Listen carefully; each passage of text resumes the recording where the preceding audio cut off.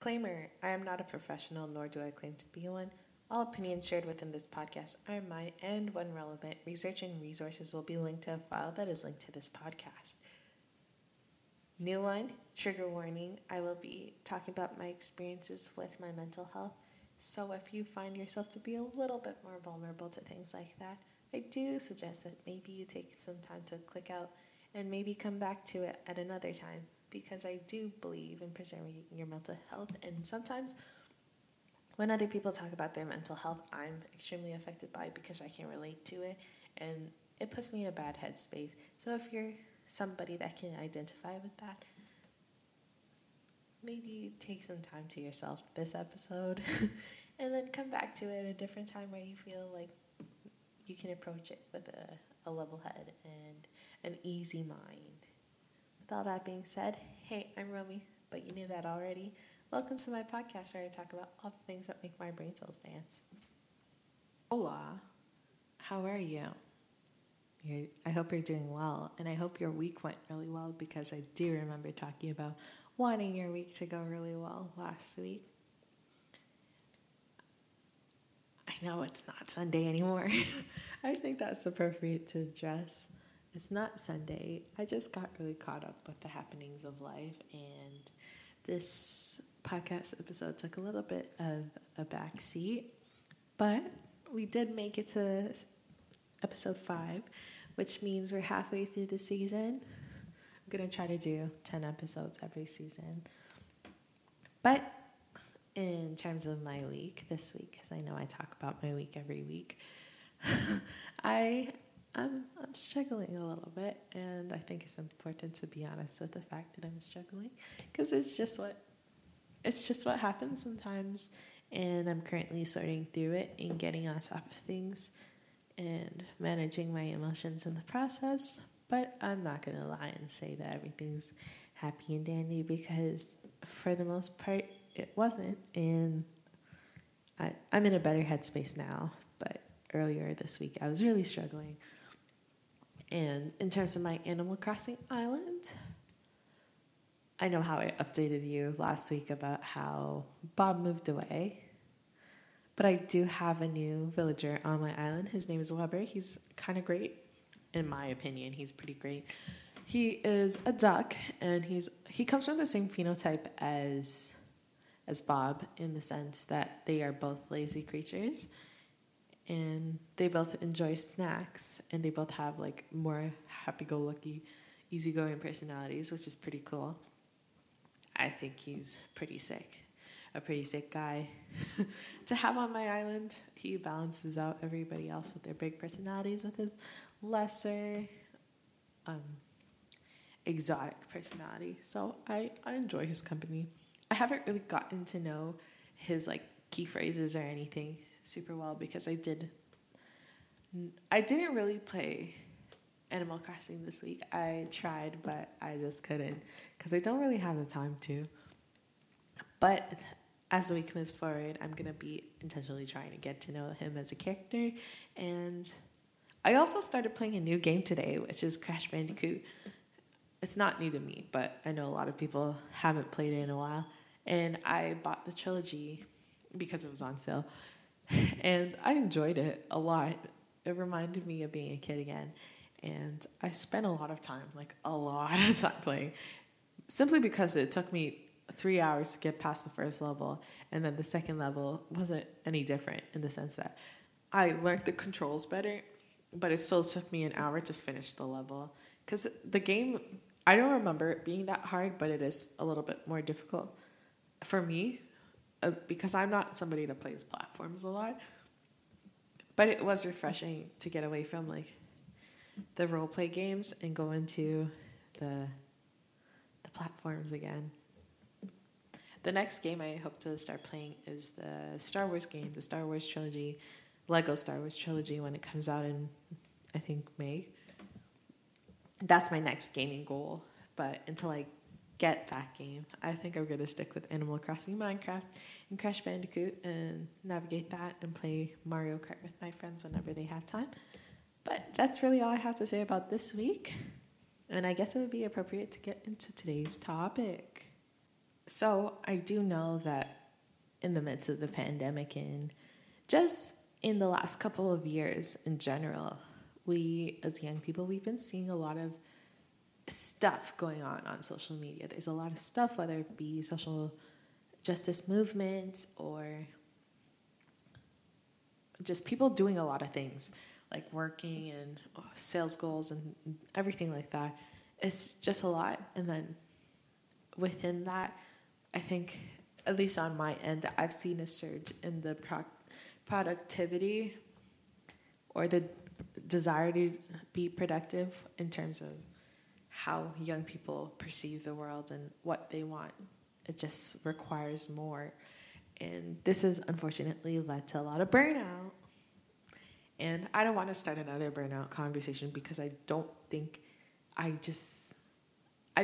can add anything to the conversation that is new.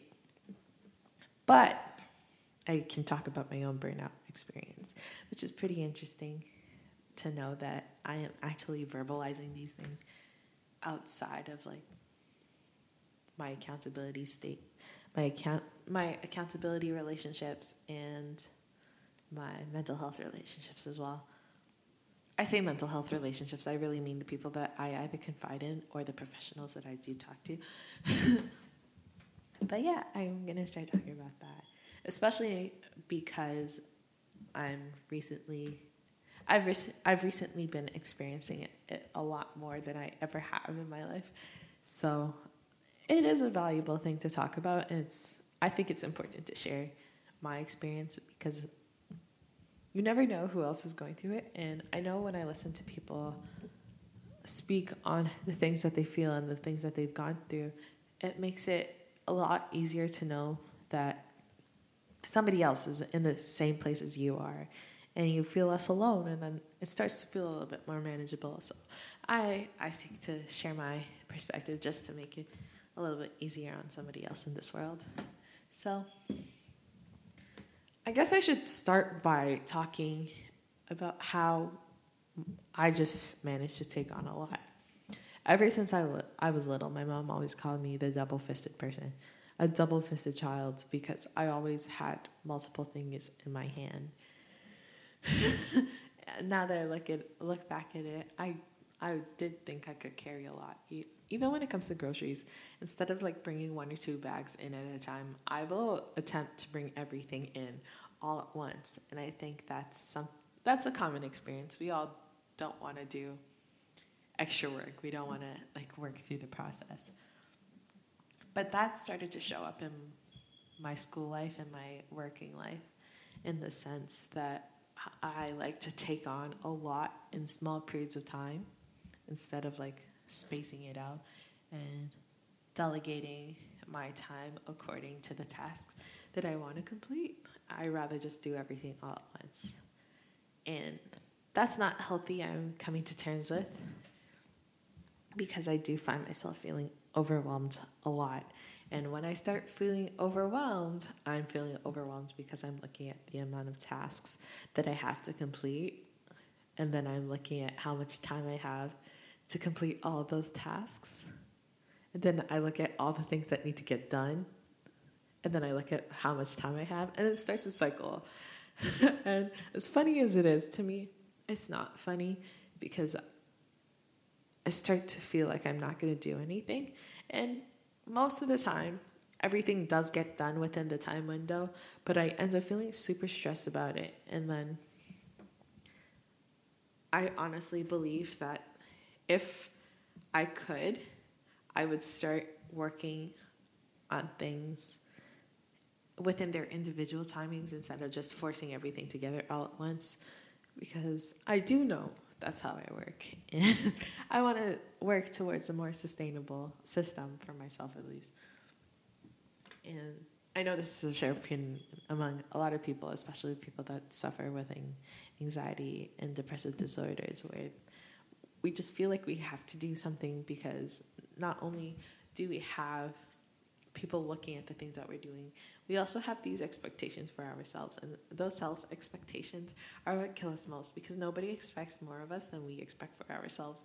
And we don't want to fail because we live through the lens of seeing everybody as being a little bit more judgmental than they already are. So what I've learned is that I need to extend more grace to myself, because I know a lot of people are extending that type of grace towards me. And it's really helped because I don't overextend myself in that sense. But it's like a big portion of just weighing and prioritizing the things that I have to go do and finish completing by a certain period of time. And I've been learning that for the last couple of weeks, especially with school and work being super busy, and school not being any less busy than it already is. And that's kind of how I managed to feel less overwhelmed. That, and then knowing when to just not do something. Like, there are shifts that I've given up, and there are school assignments that I've purposely not handed in because I just couldn't do it. I couldn't manage the workload. So I'm not telling you to take L's, but essentially I'm telling you to take L's. But yeah, that's all I really have to say about that. And then this one's a two-parter because I don't really have much to say about either. But this second one is really important to me. It's really important to me, even though I don't have much to say on it. A big deal for me is the relationships I have with my family and with my friends, because I've built relationships to be what I want them to be and have the boundaries that I want them to have. And each of my relationships kind of have expectations on my end, and then I've given people, essentially I've given them things to expect from my end. So it works to achieve the goals that I want to achieve. Like, I want people to hold me accountable, so that's what happens. I want people to be supportive, so I am supportive and I ask for support. And yeah, all those different things. And lately, in the process of not feeling well and not feeling like my best self, I noticed that my friendships and my family members really came through for me. And it's making me teary-eyed because, I don't know. You know when you plan for something, but you don't expect it to go as well as possible, as well as you actually planned it to go? Like, there's always that doubt in whether people are going to show up for you in the ways that you ask them to show up for you. And to know that I didn't even have to say that I was struggling, and that my friends and my family members could identify that and hold space for me and be present with me. And then there's the other end where there are certain people I expected and they didn't show up for me in that way, but I do understand that, like, everybody has stuff going on, so that's not a big deal. But to see that I could depend on the people in my life, it really, really, like, shook me. And I'm so grateful. And COVID sucks in the sense that I can't just go over to their houses and lay in their beds and cuddle with them all day